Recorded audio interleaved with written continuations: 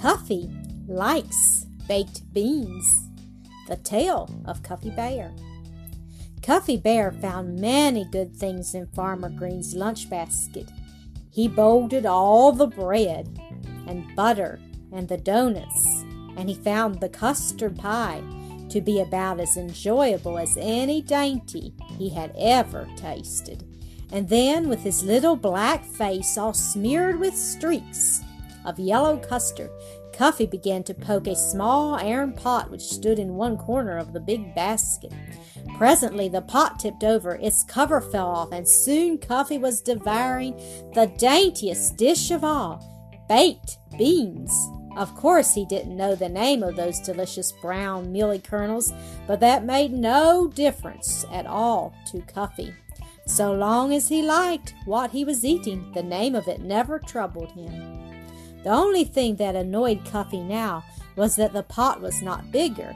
There were still a few beans which clung to the bottom, and try as he would, Cuffy could not reach them even with his tongue.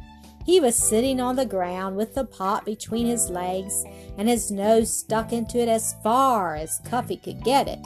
But still he could not reach those beans in the bottom, and pretty soon Cuffy began to lose his temper. He stood up and gave a good hard push against the ground, and so he managed to squeeze his nose a little further into the bean pot. And now, to his huge delight, he could just reach the bottom of the pot with his long under lip. In a twinkling, Cuffy had all the beans in his mouth, and he would have grinned. He felt so happy if his nose hadn't been wedged so tightly into the pot that he couldn't even smell. Since there were no more beans to be had out of that pot, Cuffy lifted his head, and to his great astonishment, the bean pot came right up off the ground too, almost as if it were alive.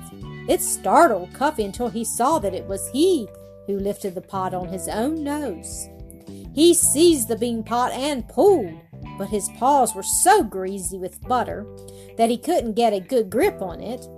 The pot still stuck on his nose as fast as ever. Cuffy grunted. He couldn't really have said anything with his mouth deep in the iron pot, so he just grunted in a pouting sort of way, and then he gave the pot a sharp rap against a rock.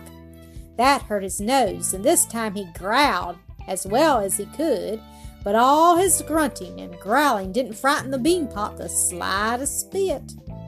There it stayed, perched on his nose, just as if it would never come off. All this time the mowing machine kept up a click-clack, click-clack, and Cuffy thought that he had better get out of sight, so he plunged into the forest and started toward home. He felt very uncomfortable, for he began to wonder whether he would ever get rid of that troublesome pot. What puzzled him most was this thought: how would he ever be able to eat again with that horrid thing over his nose? Cuffy was very fond of riddles, but here was one that he did not like at all. When he reached home, his father and mother and Silky all laughed so hard at the sight of him that Cuffy began to whimper, and a big tear rolled from each eye. It ran down the bean pot and dropped off the bottom of it.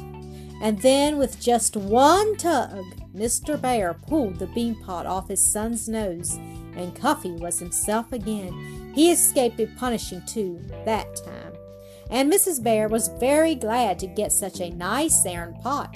She had wanted one for a long time. Thank you for listening to another episode of AcreSoft Story Classic.